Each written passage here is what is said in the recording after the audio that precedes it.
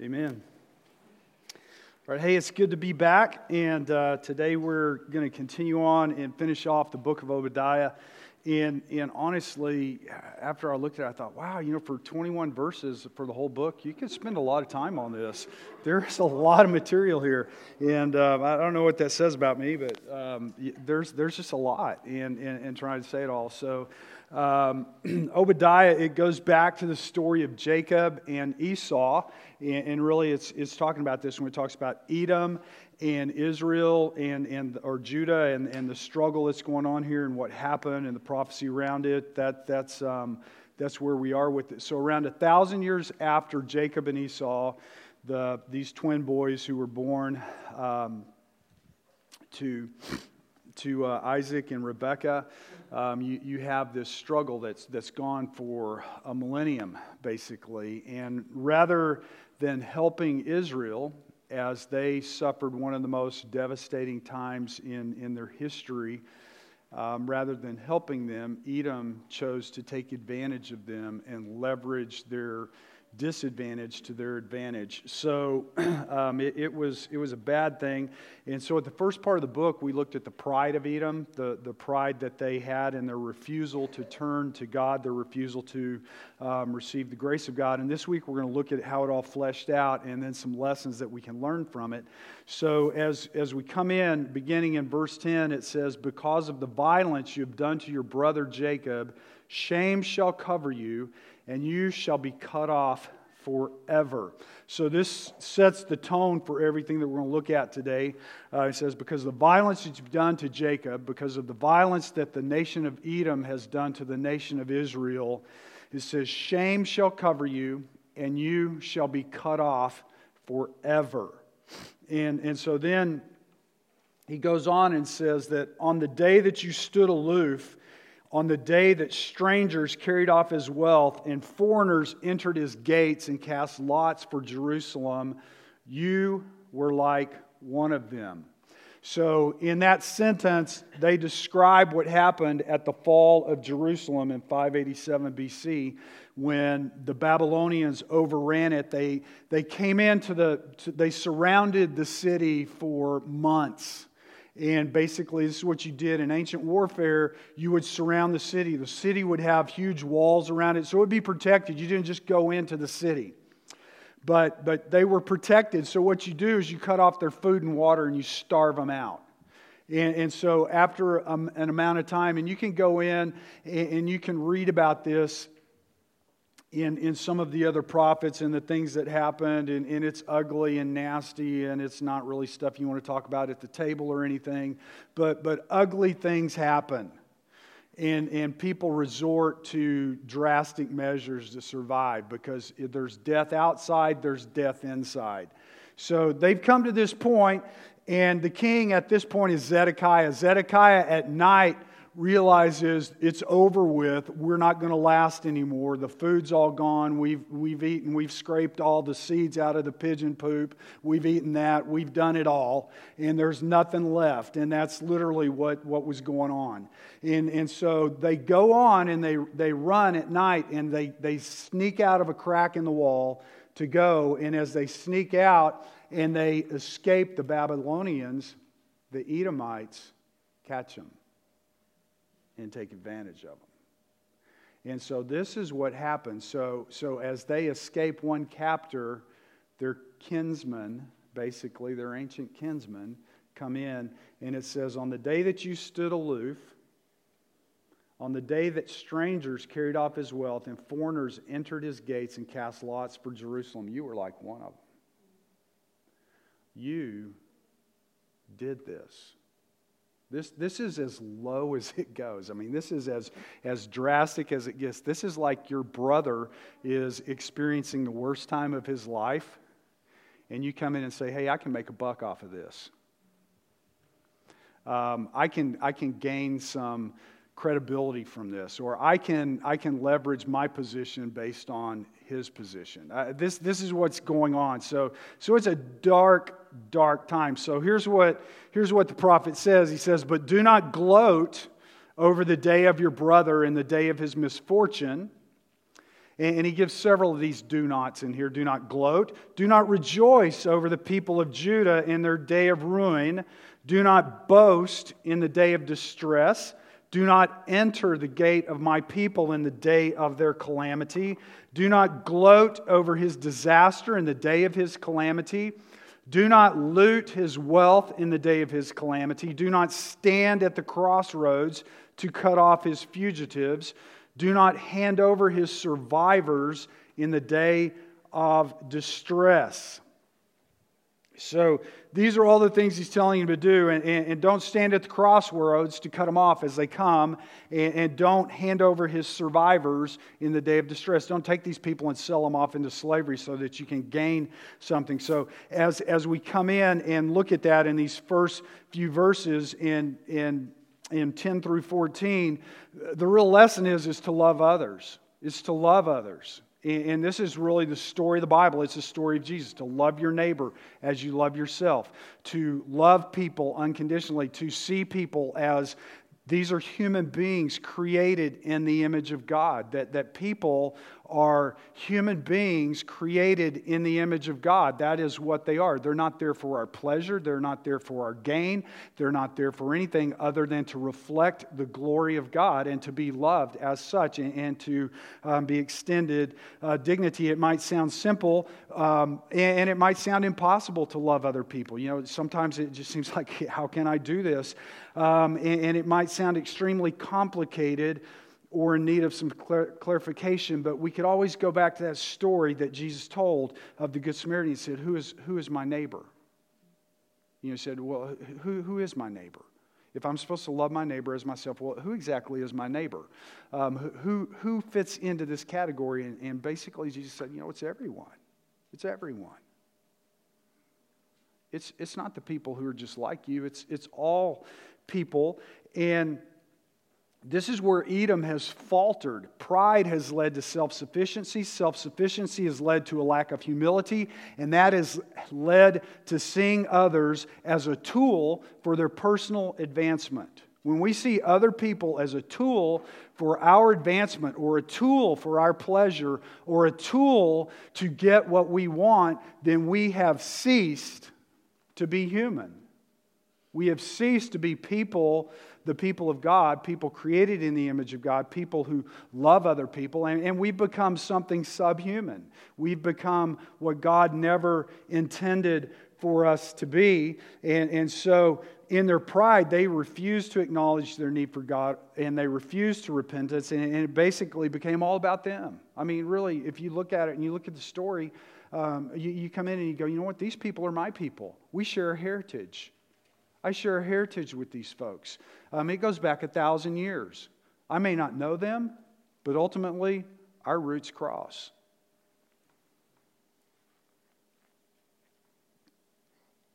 And they were self-absorbed and they were willing to use anyone for the personal gain. Israel did something similar in the 8th century BC, and God judged them. It wasn't just the Edomites. It's human nature.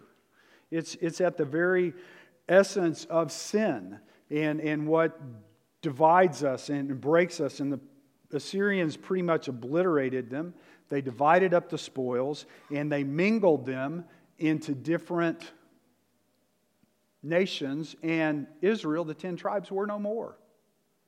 When Tiglath-Pileser III came through and the Assyrian army took over the northern kingdom, the northern kingdom was obliterated. 10 tribes were gone. They're gone forever. The only ones left are Judah and Benjamin, and this is where it's going down with the Babylonians. Now the Babylonians are going to come in, but God's going to save a remnant out of Judah, and out of Judah will come Jesus. And that's the story. We talked about it in Ruth, and we saw a little snapshot of that. But when you read about the Samaritans in the New Testament, that's what happened to Israel, not to Judah, but to Israel. And you've got Israel as Jacob, Israel as a nation, Israel as a political system, Israel as the 10 northern tribes. When we're saying Israel here, we're talking about the 10 northern tribes, not the big conglomerate of all of it. So when you come in there, it's the northern kingdom. And this is what happens. In Amos 2, 6 through 7, here's what God says. Thus says the Lord, for 3 transgressions of Israel, this is the northern kingdom. And for 4, when he goes from 3 to 4, 3 is a significant number in Hebrew thought. In Hebrew thought, 3 means completion, perfection. It's there. Holy, holy, holy means God is the holiest. The 3, it's the completion of it all. It says for 3, for 4. It's even better than that. This is even bigger. For 3, let's go on to 4.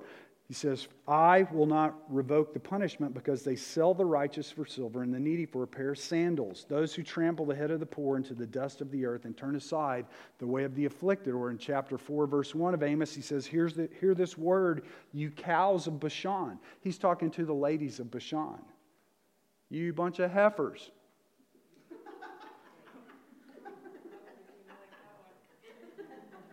Hey, that's it, I mean, hey, hear this. You cows of Bashan who are on the mountain of Samaria, who oppress the poor, who crush the needy, who say to your husbands, bring that we may drink. In other words, sell the poor for a pair of sandals. Sell the poor so I can get some new shoes. I want those. I don't care what you do to the workers in the field. I want. This is what's going down, and this is what happened with the Edomites. This was who they are. So God's charges against Israel in the 8th century BC, this is what they were. Now we're moving from the 8th century BC to the 6th century BC in 587 BC, and this is Judah and the judgment that God brings upon her. And the point is, and all of this, the reason I say it all, and this is just kind of boiling it down into a really quick thing, God cares about the weak. God cares about the oppressed. God cares about the afflicted. God cares when young girls are trapped and sold into human trafficking. It breaks His heart, and it should break ours. And that's a drastic and easy one for us to agree on. But God cares, and it breaks His heart just as equally when we leverage the pain of someone else for our own personal gain. When we see someone as there to help us along and to move us ahead, rather than see them as a human being created in the image of God, worthy of the respect and dignity that comes from that, and that we love them. We love them in their pain. We love them in their hurt. We love them in their brokenness. We love them in their need to see Jesus. We love them in their differences. We love them in the mess that goes along with everything. And we just come in and we see them, and we see them from a different perspective. We don't see, okay, how can I advance myself out of this? How can I take advantage of their situation to help mine? He just says these people took advantage of the Israelites in a time of great despair, and they viewed them as nothing more than objects to further their own personal interests. I mean, that's really what it boils down to. And you could boil it down to the Edomites viewed others as objects of pleasure. Other people are objects for my pleasure, and they're objects for my own gain. And we do that when we see anyone in any situation, regardless of what it is. It could be in the workplace. It could be in the workplace, and as an employee or an employer, we treat an employee as less than human. We scream and curse. We tell them that they're no good. On and on and on, rather than just come in and say, look, you're not doing your job correctly. You're going to have to do this. If you don't, these are the consequences of that. How can I help you to do this? And then if they don't, you fire them. That's fine. There's nothing wrong with that. That's called accountability, right? But to treat them as less than human, oh no. Look, I worked in the oil field for 8 years. I've been called everything you could be called. And I've got really thick skin. I've been a preacher for 30 years. So, I mean, you can do anything. But the reality is, you know what it is? When you come in and you do something to someone like that, you're saying that they're less than human. And this is what it is. So when you come down and we look at the Edomites, go, oh man, we'd never do that. Look, that's us. It's the human condition. It's something that we have to understand and know, and in our heart see and love other people and know what that's going to look like. And know what it's going to look like. The second thing in verses 15 through 18, we go on from there. It says, for the day of the Lord is near upon all the nations. As you have done, it shall be done to you. Your deeds shall return on your own head. For as you have drunk duly, or for as you've drunk on my holy mountain, so all the nations shall drink continually. They shall drink and swallow, and shall be as though they had never been. But in Mount Zion there shall be those who escape, and it shall be holy. And the house of Jacob shall possess their own possessions. The house of Jacob shall be a fire, and the house of Joseph a flame, and the house of Esau stubble. They shall burn them and consume them, and there shall be no survivor for the house of Esau, for the Lord has spoken. So he talks about this day of the Lord. This is the day of the Lord. The day of the Lord is a great day of judgment. When you see the day of the Lord in the Bible, it takes several different meanings, but the meaning ultimately comes back to judgment. It comes back to there will be a time of answering, a time of reckoning. There will be a time when we give an account before God. That God doesn't just, we look at things in a scope of a very finite period, but God sees it in terms of eternity. And God says, I will judge. I will judge these people for their sin.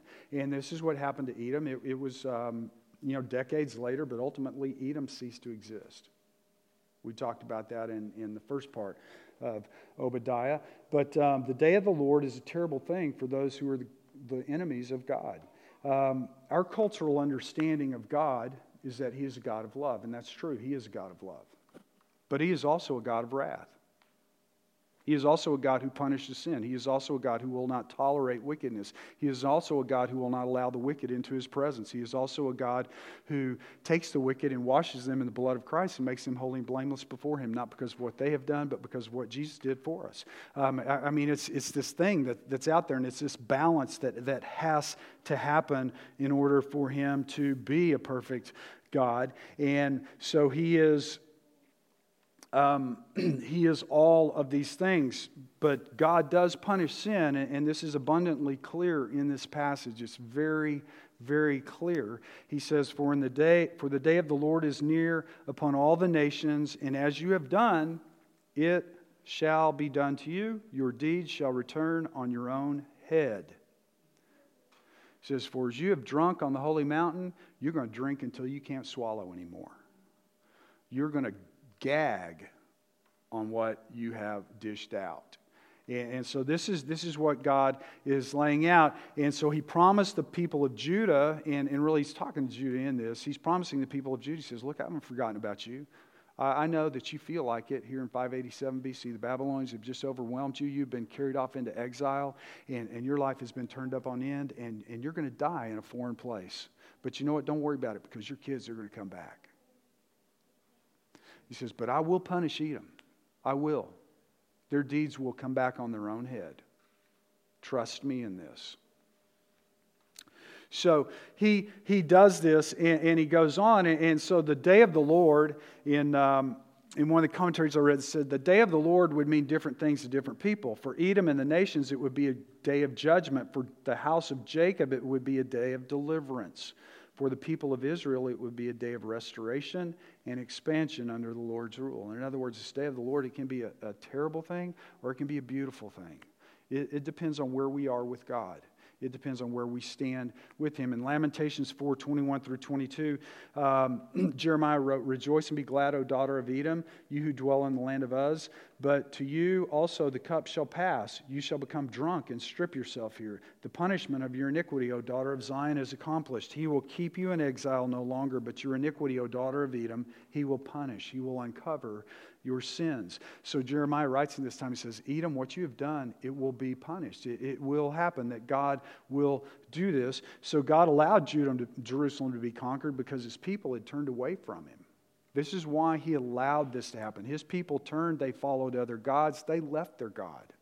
They became complacent in their place, and they became caught up in their culture and the things around them, and they forgot who they were. And they violated their covenant with him. And so this is where this thing comes down. This is what happened. And this was their day of the Lord. This was the thing that happened to them. In John 12, 44 through 50, Jesus puts it this way. So Jesus cried out and said, "Whoever believes in me believes not in me, but in him who sent me. And whoever sees me sees him who sent me. I have come into the world as light, so that whoever believes in me may not remain in darkness. If anyone hears my words and does not keep them, I do not judge him. For I did not come to judge the world, but to save the world. The one who rejects me and does not receive my words has a judge. The word that I've spoken will judge him on the last day. For I have not spoken on my own authority, but the Father who sent me has himself given me a commandment, what to say and what to speak. And I know that this commandment is eternal life. What I say, therefore, I say as the Father has taught me." Jesus just said, look, here it is. There's life and death. Choose it. He said, you will be judged not based by me, but based on what I have done, on whether you receive what I have done, on this word that I have given to you. And this is what when we come to this day of the Lord, we will all give an account before God of our lives and of our works. In Romans 14:12 it says, "So then each of us will give an account of himself to God." We'll come back to this in a moment. But he says each of us will give an account of himself to God. And it's ultimately going to be a terrible day. I mean, when we talk about the Lord, it'll be a terrible day because there will be people who are forever cast from the presence of God. And it'll also be a beautiful day because there will be people who will receive an eternal inheritance and step into the presence of God for eternity. And so we look and we see and we balance this, and we could spend a few weeks talking about the day of the Lord. But it ultimately boils down to that there is a holy and righteous God, and He demands our worship. He demands that we give Him glory. He demands that we be the people that He's created us to be, and He's provided for us to do that. He has made it possible for us to do that. In our brokenness, no matter where you've been, no matter what you've done, no matter what your sins are, no matter what your past is, no matter who your mama is, it doesn't matter. Even if you were a Cal Bashan, the deal is that what Jesus did covers it. He covers it. He can take the vilest sin and wash it and make it white as snow. That's the promise. So when we come in and we talk about the fact that, yes, there is a day of the Lord and there will be judgment, and it is something that is fierce and real and should be feared, there is also a Redeemer who loves us and is gracious and merciful. And He offers this to us. So as we come in, we just need to understand that He has created us to be a people to live in covenant with Him, and He will punish sin.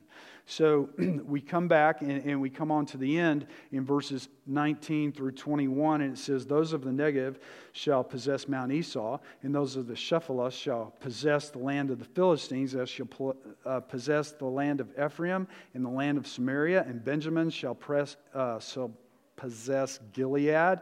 The exiles of this host of the people of Israel shall possess the land of the Canaanites as far as Zarephath, and the exiles of Jerusalem who are in the Sepharad shall possess the cities of the Negev. Saviors shall go up to Mount Zion to rule Mount Esau, and the kingdom shall be the Lord's." So the first thing was that we're to love others. The second thing was that we're to trust God. The third thing is to always remember it's about God and Him receiving glory. It's all about God. And it comes down and it says, you know what? All of the things that have been taken from you will be returned to you. So that everything that has been stripped from you through the wicked things of man shall be returned to you. You're going back. I mean, all these places and words that you can't hardly pronounce. These are all real places in the land of Israel. And He says, you know what? Where all these other nations have come in and possessed this, it's going to be returned to you one day. It's going to become yours again. And Mount Esau, which means the mount of profanation, the profane mountain, will be possessed by the people of God. And everything will ultimately be returned to Him whom it belongs. Everything will be returned back to God, and He will be worshipped. Mount Zion is the holy mountain. Mount Esau is the profane mountain. And God will ultimately reign over all peoples of the earth. This is what He is telling us in 1 Peter 5:10 through 11. It says, "And after you have suffered a little while, the God of all grace, who has called you into His eternal glory in Christ, will Himself restore, confirm, strengthen, and establish you. To Him be dominion forever and ever. Amen." So, in Peter, he spoke to the church there, and we sang, as he wrote this letter to this group of Christians, he said, you know what? You're going to suffer. You are suffering. In this time, you are being persecuted. He said, but you need to understand. You need to understand the God of all grace, who has called you into His eternal glory in Christ, will Himself restore, confirm, strengthen, and establish you. To Him be dominion forever and ever. Amen. You see, that's the best part about it all, is that God is a God of redemption and a God of restoration. He is a God who takes the hurting and offers strength and comfort. And even though He allowed Judah to fall, He also promised to restore them.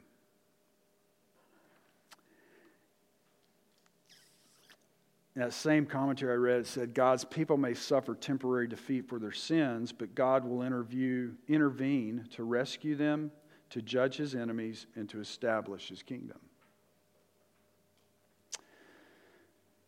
We may suffer temporary defeat for our sins, but ultimately it says God will step in. He'll step in, and He will rescue us. He will judge His enemies, and He will establish His kingdom, because God offers us hope and He offers us forgiveness in Christ. And He also calls us to live our lives to His glory and to make Him known to all people. So that means that we live out our lives so that others outside of the church, so that people outside of the church, they see something different in us and they're drawn to that. They see that we're not like the culture around us, that we don't see that everything is about what can I get, how can I advance my cause, how can I move forward, how can I gain, but instead, how can I reflect the greatness of God, the good of God, the love of God, the mercy of God, the hope of God, the promise of God to the people around me? How can they be drawn to Him? How can they see us in all of this thing? It's just a crazy thing to think about. And if you come in, you could take a snapshot of us in 2020, and I would have to say this has probably been about the strangest year I've ever experienced. In 59 years, this is the strangest one that I can think of. And you just come in, and everything that you throw in there, it's really just, what is it? What is it? This week, last week, 2 weeks ago, I've lost track of time. In mid-August, we finally figured out we're flying out of state. We flew out of state. We took our youngest daughter, Hope, dropped her off at college. There was a lot, people say, oh my, you're empty nesters. It's fine. We're fine. We'll be just fine. And as a matter of fact, Hope asked one time, what are you going to do without me? I just looked at her and said, baby, let me tell you what. I'm going to do what I was doing with your mama before any of y'all came along. We were doing just fine before you came, and we'll be doing just fine after you're gone. So, in that case, 30 years later, here we are. 28 years later, yeah. We're back to where we were 28 years ago, just a little bit older. 28 years older to be exact. But so we did that, but it was something like I've never experienced in that I couldn't have written the script. You go to the airplane, you go to the airport, and it's August and it's vacant. You don't even walk through line. Even if you don't have pre-check, you don't walk through line. It's quick. It's fast. You go in and there's hand sanitizer everywhere. You could bathe in the stuff. There's boxes full of masks and everything to go, and you get on the plane. You're not packed in like sardines. You've got extra seats. There's spaces in the middle, and you fly, and you go, and then you come in, and it's a different world. And when you land in Dallas, it's a very different world. And so we go, and you go down to college, and instead of there being a zillion people there trying to drop off their kids, you've got a time slot where you can come in. They go, they get their stuff, they come back, you put on your mask, you go in the room, you come out of the room, you've got all your details that you've got to do, and this is what it is, because we have this thing called the coronavirus or COVID-19 or whatever you want to name it.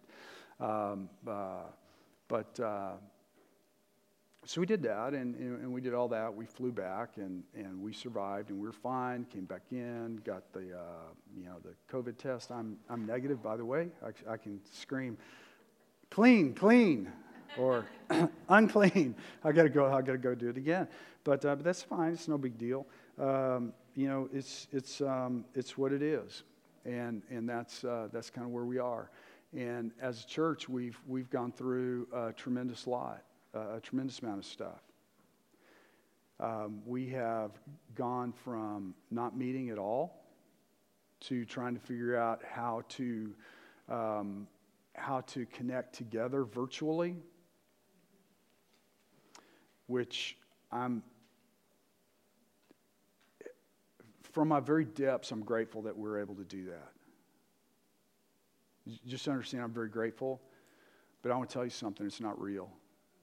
It's not real.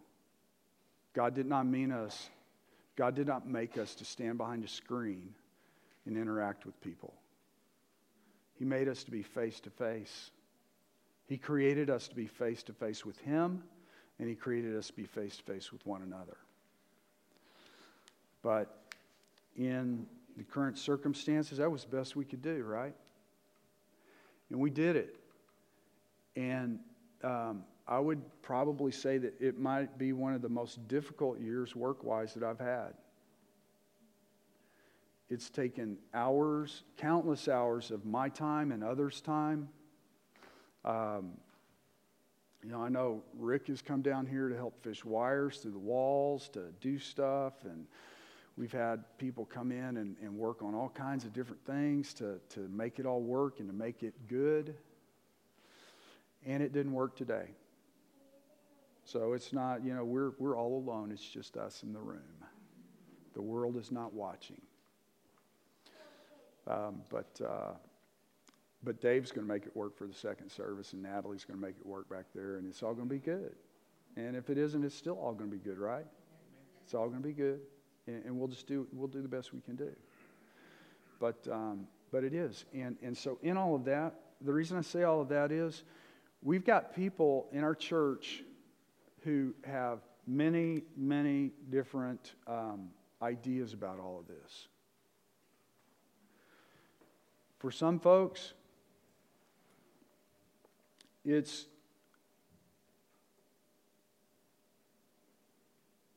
possibly life ending. We have some people in our church who are immune compromised. And they watch online every week. As a matter of fact, I watched online a week ago or something, 2 weeks ago. I can't remember what it was. But I could see them. I can see that they're there. Don Gann. Don's in his 80s. His health is not good. And he just says, you know what, I can't risk that. We can't. Suzanne and I, we're not going out. I miss Don. Big Santa Claus beard, happy guy. just seems like everything's always good. Sharp as a tack. Good friend. There are others on there as well. And, they're not able to make it. And they'll eventually be back with us. But this will pass. But until it does, that's just where we are. There are others who think that it's a hoax. I mean, hands down, I'll say, look, it's a hoax, and this is something we just need to blow off and go on. And basically, that's where I live. I live between those extremes. In my position, I live between those extremes. And I understand I'll never please 300 people. And I don't care. I'm just going to put it out there. I don't care. I will please God. Hands down. Hopefully. I want to try to do my best. And I've always, this has been the one thing I've always tried to do as a pastor. And that is to do things out of love. To love people, even when you have to confront people, to do it in love and to do it as such. So we have a lot of people with a lot of different things going on in our church, and we come in, and Obadiah, you know what? I think he really gives us a great example of this, that we are to love people. And then you could throw in all the political stuff and everything else, and I don't watch the news. I quit. It's, you know what? It doesn't do anything positive for me. So I don't watch it. And I'm not uninformed, but I don't. Honestly, I think that all they want to do is get people jacked up, and the more jacked up you get, the more you'll watch. So I'll read the good news and go on. But there it is. We've got everything else going on in our current, globally and nationally and blah, blah, blah. But my job is to lead a church and to lead a people of God and to draw them into the presence of God. And that's who we are. And as we come in, that's who we're going to be. That is who we're going to be. We're going to be the people of God. We're going to understand that we don't all think alike. We don't all have the same likes. We don't all have the same dislikes. But nonetheless, we will love each other. We will respect each other. We will care for the weak. And we will care for the strong. And as such, having said that, one of the things that is probably I find it's very interesting, but the whole idea of wearing masks. I don't know how it's become political, but it is, and it's a hot topic. But this is what I've talked to our deacons, and this is what we're going to do. We're going to make our first service a mask service. Because we have a lot of people who have asked. The second one will not. And I know that for some of you in here, it's like, I'll never wear a mask. It's fine. We got the second service. Our senior adults have changed their Sunday school hour from the first hour to the second hour so that some of the younger people who have kids could actually come to the first service and be with their kids and have Sunday school in the second hour. And they've done that, having done Sunday school their entire lives at that hour. People in their 80s. And my father-in-law, you know what he said? He said, look, I'll do anything if we can reach the young people. He said, because they're the future of our church. And I don't know what to say about that other than, wow.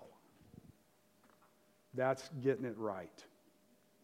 So Romans chapter 14, which says we'll all be judged. We'll all give an account to God. In there, in Romans chapter 14, it says that there are people who are strong and there are people who are weak. And there are people who are offended by some things and there are people who are not offended by some things. And those people shouldn't take their freedom and use it in such a way that it hurts the others. In other words, it says, you know what? Sometimes you just got to go along to get along. And you just got to know that there's no perfect solution. And you can be totally right in your own mind and figure somebody else is totally wrong in theirs. And you can still love them, and you can still get along with them. And you still go. So doing all of that, I wanted to be the one to say it. I don't want it to be in an announcement.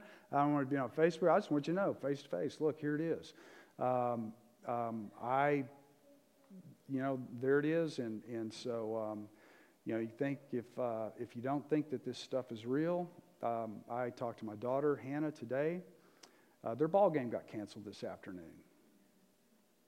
That was millions of dollars. Millions of dollars. We're talking about a multi-billion dollar industry. My son-in-law gets tested every other day. Every other day. Hannah went on their last road trip. Not their last one, maybe the one before that. I don't know. She went to California. In one road trip, I think a 6-game road trip, she got tested 3 times. They won't even let her into the stadium. I mean, so this stuff is real, because people who are throwing down that kind of money, they don't throw it down for a hoax. So I come in and go into all of that and just say, hey, we'll do that. I'm not going to wear a mask while I speak. The people who sing are not going to wear a mask while they sing. That's not feasible, and we're far enough away that should be fine. But that's what we're going to do. So I don't want to offend anybody, but on the other hand, I can't do it either way without offending someone. There's no good answer. There's just no good answer. But I think this is probably the best. And so that's kind of where it comes down. And I think it kind of fits in with Obadiah here, honestly. I just think it kind of fits in and goes, you know what? We just got to love each other and realize we're not going to agree on everything. And that's the way it is. And you know what? I've pastored for as long as I have. We've always had things that we agree on and we disagree on, haven't we? It's kind of like coming to the table. For 10 years, for the first 10 years of our marriage, every Thanksgiving, my wife would try to give me cranberry sauce. I despise that can of stuff. It's like the worst jelly you've ever eaten in your life. And then we would be at someone's house and she would talk about how great it was and want to give me some. And I couldn't say no then. And I would choke it down. And then one Thanksgiving, we were at Dale and Barb Coughlin's house, and she started doing over the stupid cranberry sauce. And I was trying to kick her under the table like, would you just stop it? I hate this stuff. I tell you, every year I hate this stuff. And she goes, oh, this is delicious. Oh, Barb, you made this? Oh, Dale picked the berries for it? This is amazing. And she goes, oh, well, here, Dale. And Dale goes, I don't like it. And I'm like, yes! I don't like it either. And she's like, you're kidding. I said, no, I've been telling you this for years. I hate this stuff.